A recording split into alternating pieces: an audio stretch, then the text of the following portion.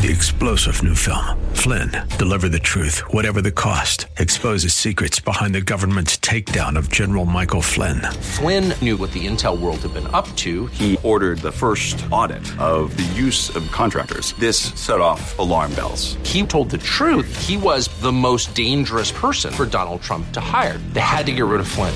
Flynn, deliver the truth, whatever the cost. Available now. Watch it today. Go to salemnow.com. salemnow.com. This is Cornerstone Connection, the radio ministry of Pastor Gary Hamrick of Cornerstone Chapel in Leesburg, Virginia. Pastor Gary is teaching through Luke.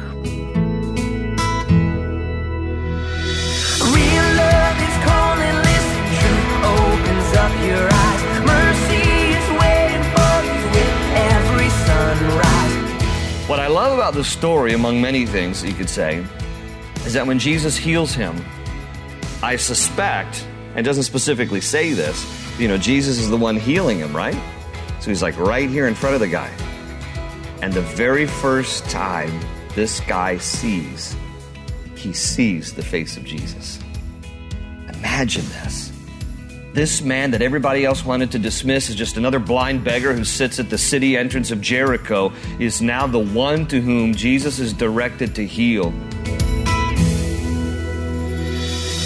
Today's message introduces you to someone who is healed from being blind.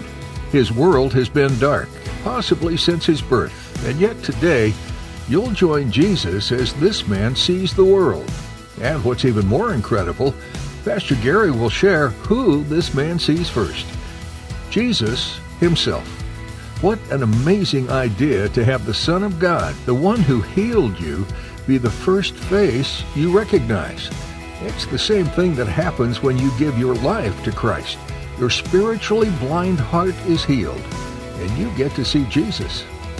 At the close of Pastor Gary's message today, I'll be sharing with you how you can get a copy of today's broadcast of Cornerstone Connection. Subscribe to the podcast or get in touch with us. But for now, let's join Pastor Gary in the book of Luke chapter 19 with today's edition of Cornerstone Connection. So we're here in Luke chapter 18. We left off near the end of Luke chapter 18, about verse 31. Again, just to kind of remind you where the scene is here, Jesus is on his way from the Galilee region, which is in the northern part of Israel, to Jerusalem, which is in kind of the middle central Israel. But whenever the Jews would make pilgrimage to Jerusalem, no matter if they were going north to south, like in this case, they would always say they're going up to Jerusalem, because Jerusalem not only is a little bit of a higher elevation, but is because it's a holy place. It's a place where the temple was. And so Jesus is making what we find here in Luke's gospel is his last pilgrimage to Jerusalem for the last of what the Bible and the Gospels record, the last of 3 Passovers that Jesus celebrates with his disciples in the course of his public ministry. I'm sure in the course of his lifetime he was there more than 3 times, but just in the course of public ministry, 3 Passovers are mentioned in the Gospels. This is the last one. Jesus is making his way now from Galilee to Jerusalem. He's going to make his way by way of Samaria, and then he's going to come here to, in a moment, we're going to see Jericho, and then he's going to make the turn up to Jerusalem from Jericho, about 12 miles from the city of Jericho. And on the way, then, he's having this conversation with his disciples, and it's in verse 31 where we left off. Look at it with me. It says, Jesus took the 12 aside, 12 being his disciples, and told them, "We are going up to Jerusalem, and everything that is written by the prophets about the Son of Man will be fulfilled. He will be handed over to the Gentiles. They will mock him, insult him, spit on him, flog him, and kill him. On the 3rd day, he will rise again." Now, this is not the first time that Jesus has given his disciples a preview of what is to come. He is letting them know in advance to kind of soften the blow. Just want you to know, the Gentiles, I'm going to be betrayed into the hands of the Gentiles. They're going to insult me. They're going to spit on me. They're going to mock me. They're going to flog me, beat me, and then they're going to kill me. But on the 3rd day, I'm going to rise from the dead. So he's giving them all of this. And, you got to love the apostles here. Verse 34, the disciples did not understand any of this. Its meaning was hidden from them, and they did not know what he was talking about. And these are the apostles. There are no B-apostles. Do you know what I'm saying? I mean, and these guys don't get it. Half the time Jesus is speaking to them, and they have no clue. But you know, they looked like they knew exactly what he was talking about. You know that. You've had those kind of conversations with people who are saying things to you, have no clue what they're talking about. You just kind of nod your head and smile at them. All the while, on the inside, you have no idea what they're talking about. But you just kind of go along with it. And so here, that's what's happening here. Now, notice this. He says that we're going up to Jerusalem. Everything that is written by the prophets about the Son of Man will be fulfilled. Everything written by the prophets. The sum total of the Bible from cover to cover speaks about Jesus. Even the Old Testament scriptures from Genesis to Malachi, a lot of times people want to kind of dismiss the Old Testament as a bunch of history stuff, and, you know, it's an angry God in the Old Testament, it appears, and people kind of dismiss the Old Testament, but the Old Testament is filled of the revelation of Jesus from cover to cover. In fact, over 350 prophecies related to Messiah, all of which were fulfilled by Jesus. You can go and you can Google the list, but let me just kind of highlight a few. I printed out a list of several of the specific prophecies of the Old Testament fulfilled in Jesus. That Messiah would be born in Bethlehem. Micah 5:2, that Messiah would be born a virgin. Isaiah 7:14, that Messiah would be called Emmanuel. Isaiah 7:14, that Messiah would be rejected by his own people. Psalm 69:8, Isaiah 53:3, that Messiah would speak in parables. Psalm 78:2-4, that Messiah would be sent to heal the brokenhearted. Isaiah 61:1-2, the Messiah would be betrayed. Zechariah 11:12-13, Messiah would be falsely accused. Psalm 35:11, Messiah would be silent before his accusers. Isaiah 53:7, Messiah would be spat upon and struck. Isaiah 50:6, Messiah would be hated without cause. Psalm 35:19, Messiah would be crucified with criminals. Isaiah 53:12. Messiah would be given vinegar to drink, Psalm 69:21. Messiah would resurrect from the dead, Psalm 16:10, Psalm 49:15. Messiah would ascend to heaven, Psalm 24:7-10. Messiah would be seated at God's right hand, Psalm 68:18, Psalm 110:1. Messiah would be a sacrifice for sin, Isaiah 53:5-12. I mean, the list is on and on and on, all of which was fulfilled in Jesus. Jesus turns to his disciples and says, okay, listen, Son of Man, going to be betrayed into the hands of sinful men, going to be turned over to Gentiles, going to be flogged, beaten, going to be insulted, mocked, spat upon, crucified. But on the third day, I'm going to rise from the dead. All hope is not lost. Presents all this to them. They did not understand any of this. Its meaning was hidden from them. What does that mean? Was it their own ignorance? Was it their own disbelief? Was it God hiding it from them? Maybe a combination of all the above. But for whatever reason, they didn't understand. And this wasn't the first and only time. And they didn't know what he was talking about. Other times in the gospel it says, and they were too afraid to ask him either. They didn't want to look stupid, so they just kept their mouths shut and listened to him, but didn't understand what he meant. And Jesus here is letting them know in advance he's going to be crucified. He knows. And he wants them to be prepared. You know, this is... Maybe they didn't understand because it's so overwhelming. Can you imagine if someone comes to you with this kind of news? It's so incredible. It's so unbelievable. You don't want to listen. You don't want to hear this because this is so heart-wrenching. Jesus tells them up front, here's what's going to happen. But on the third day, he will rise again. And then Jesus, in this journey with his disciples on the way to Jerusalem, passed by Jericho here. Now, in verse 35... it says, as Jesus approached Jericho, you can circle the town name there. And also chapter 19, verse 1, Jesus entered Jericho and was passing through. So we have two stories back to back here that happen in Jericho. Chapter distinctions sometimes throw off the context of the story. Chapter divisions were added around 1236 AD. So, there's nothing sacred about the chapter divisions. It's only to help us find places in the Bible. But, if I were the one putting a chapter division, I probably wouldn't put it right there because this is an ongoing occasion here. Two events happen here in the city of Jericho. Now, a little bit of background for you folks who like to take notes about this kind of thing. Jericho, located 12 miles east of Jerusalem, about 5 miles west of the Jordan River, situated about 800 feet below sea level along a major trade route. The name in Hebrew is Jericho. There's no J in the Hebrew alphabet.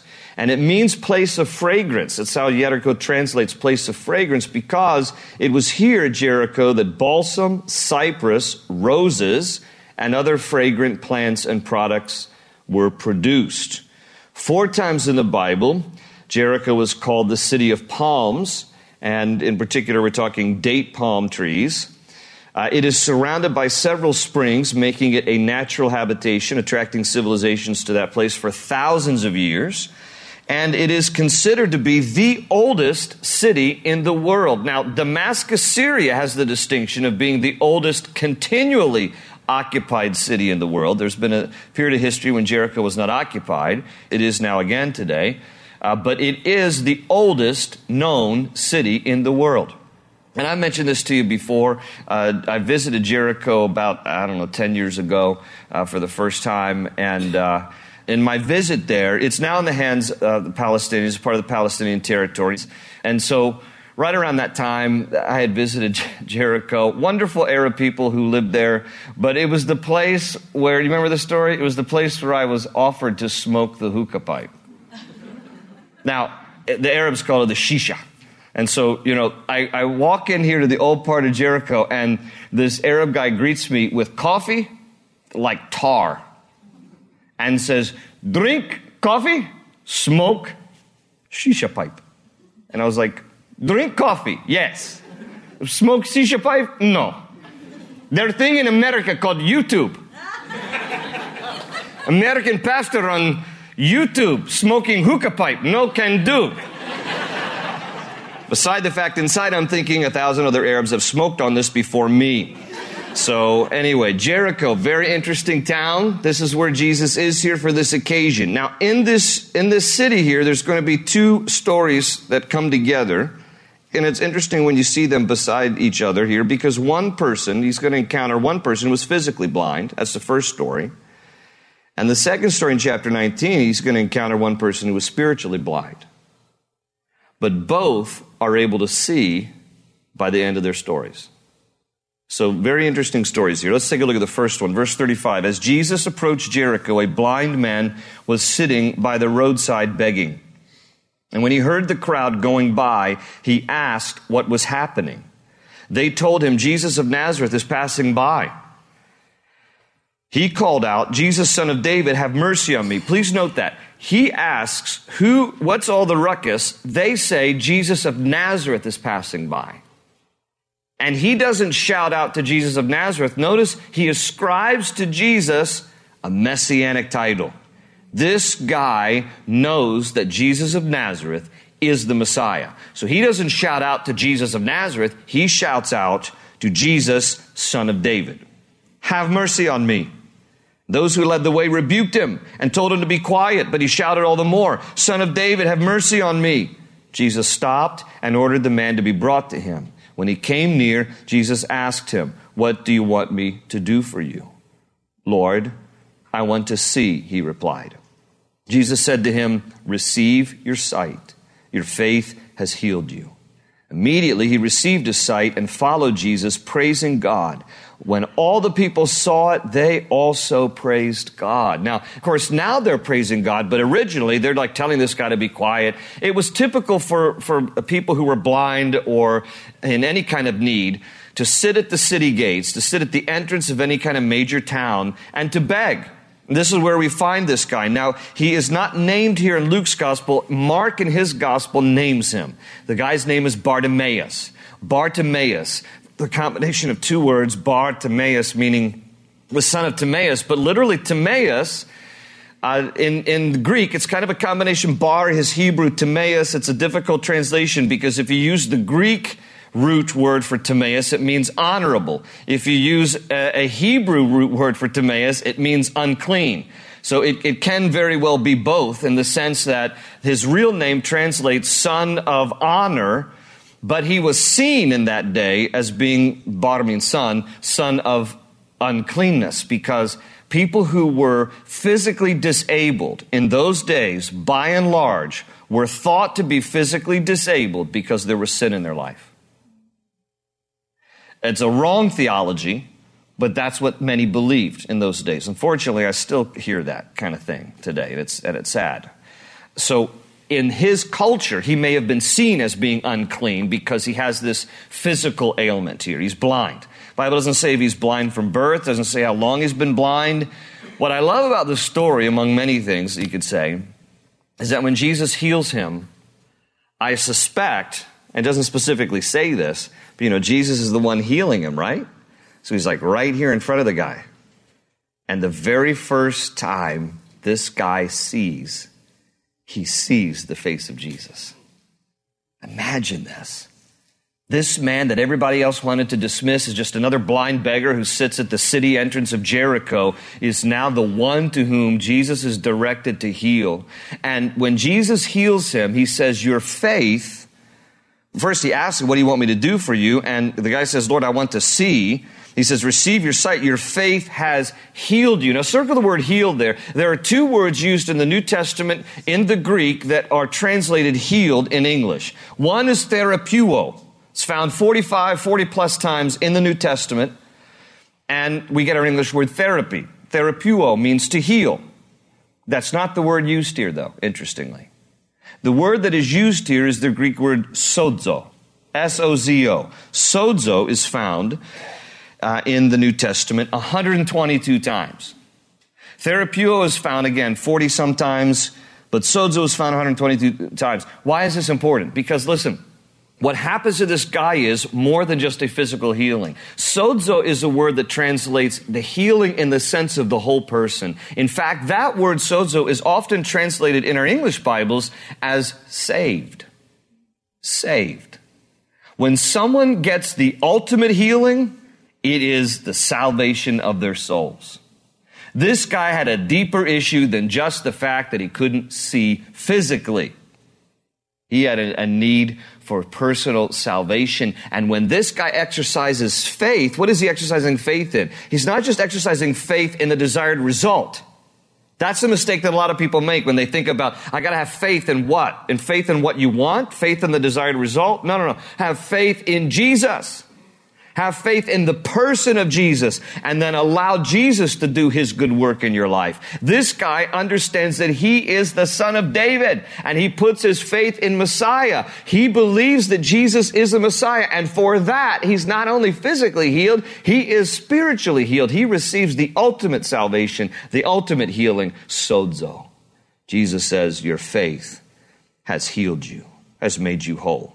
And I love the fact that Jesus asked this guy a question because, Jesus obviously knows what the guy's greatest need is here. But it reminds us, look, even though God, because he knows all things, knows what your greatest need is and my greatest need is, he wants us just to come before him in a humble way to admit it. And then he desires to meet that need in our lives. I mean, this isn't a game Jesus is playing here. But he's giving the guy an opportunity to express to him what his deepest desire is at this moment. And God is still asking you that question. What is it that he can do for you? What is it that you want God to do for you? And then believe in him as the one who can do all things, not just fixate your mind on the result that you want. Because God always knows best and will always do what is best for us, despite sometimes what we think is best. And in this case, this guy got his sight physically, but also his eyes were open so that his healing occurred in a deeper spiritual way. And so immediately, verse 43, he received his sight and followed Jesus, praising God. When all the people saw it, they also praised God. Here's a second story, chapter 19. Jesus entered Jericho and was passing through. A man was there by the name of Zacchaeus. He was a chief tax collector and was wealthy. He wanted to see who Jesus was, but being a short man, he could not because of the crowd. So he ran ahead and climbed a sycamore fig tree to see him, since Jesus was coming that way. When Jesus reached the spot, he looked up and said to him, Zacchaeus, come down immediately. I must stay at your house today. Interesting, this is the only time in the Gospels where Jesus invites himself anywhere. I must stay at your house today. So he came down at once and welcomed him gladly. All the people saw this and began to mutter, he has gone to be the guest of a sinner. But Zacchaeus stood up and said to the Lord, look, Lord, here and now I give half of my possessions to the poor, and if I have cheated anybody out of anything, I will pay back 4 times the amount. Jesus said to him, "Today salvation has come to this house, because this man too is a son of Abraham. For the Son of Man came to seek and to save what was lost." So here's a second story. Obviously, this guy is not physically blind, but he's spiritually blind. Bible tells us his name is Zacchaeus here. Zacchaeus from the Hebrew word Zacchaeus, which means pure. He probably wasn't seen as very pure by his fellow Jews because he's what? He's a tax collector. And he's not just any tax collector. He is, your Bible says, a chief tax collector. So he's really risen among the ranks. He's like the top of the IRS agents here, okay? He is a tax collector supreme. Your King James Bible calls him a publican. You have to understand how the view of publicans were, or tax collectors in those days. I mean, it was a whole lot worse. If you have problems with the IRS now, you should have been living in these days, because these people were despised. I mean, he was in a profession that was despised. The Jewish Talmud said that you had permission to lie to a murderer, a thief, and a tax collector. That's what the Jewish Talmud teaches. You can lie to a murderer, a thief, and a tax collector because they're all the same. Now, it's interesting, too, because even though obviously Jesus was not prejudiced against anybody, loved everybody, he actually talks in Matthew 18, Jesus does, about the order in which you need to confront someone who has offended you. And it's interesting, when you look at it, you got to understand the context. In Matthew 18, Jesus talks about, first, if someone has offended you, go to him or her alone, go privately. If they don't listen to you, take another person with you, that everything might be established by 2 or 3 witnesses. And if they still don't listen to you, take it to the church. It's implied church leadership, not that you air the dirty laundry publicly before the whole congregation. Take it to the church, and if he still doesn't repent, then you're to treat him, Jesus says in Matthew 18, treat him like a pagan and a tax collector. That's what Jesus said. Now, again, it wasn't that Jesus is being discriminating against pagans and tax collectors. He's letting people know, in the context of Matthew 18, if somebody is so stubborn and unrepentive, and you've gone through all these steps, privately confronting, taking 2 or more, then taking them to the church leadership, they still don't, then you were to excommunicate them. That's what he's saying. You're to treat them, because of their sin and they're under penance, you're to treat him as a pagan and a tax collector. And he only said that in the context of helping his hearers understand, you know how you guys don't like tax collectors? That's how you're to treat this guy. So even Jesus acknowledged in that little formula how tax collectors were so disliked. Zacchaeus is among those. He is so disliked by his fellow Jews, in part because a tax collector was seen as part of the arm of the Roman government.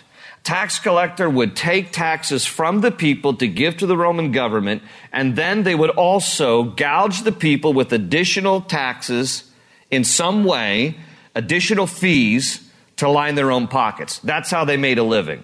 We'll take something from you for Rome, and then you need to throw in a little bit more for me. So see, the Jews thought of Zacchaeus as a traitor. They thought of any tax collector as a traitor. You're not really one of us. You're not really a Jew because you work for the stinking Roman government and you're lining your pockets in the process by robbing from me.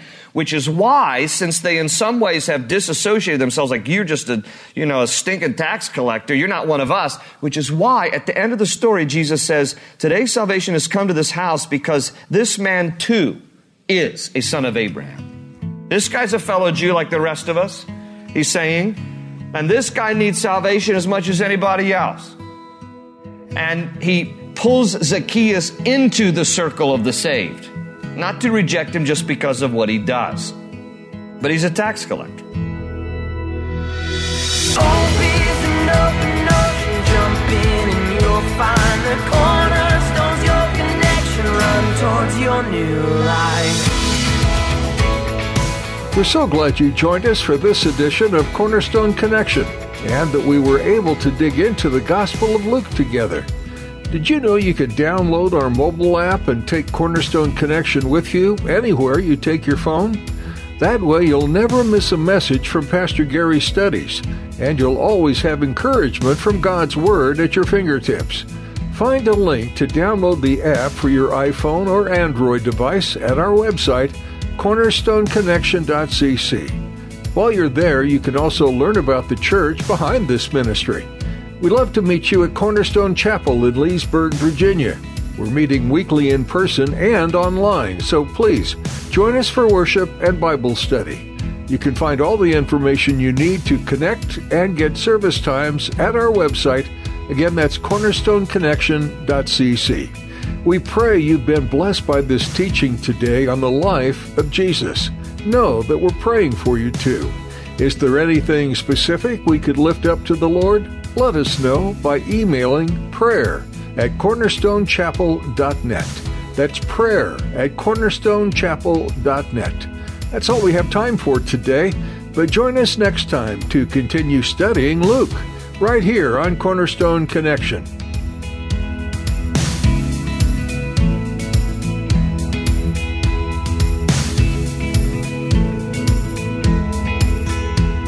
They say you're a wandering soul, that you've got no place to go, but still you know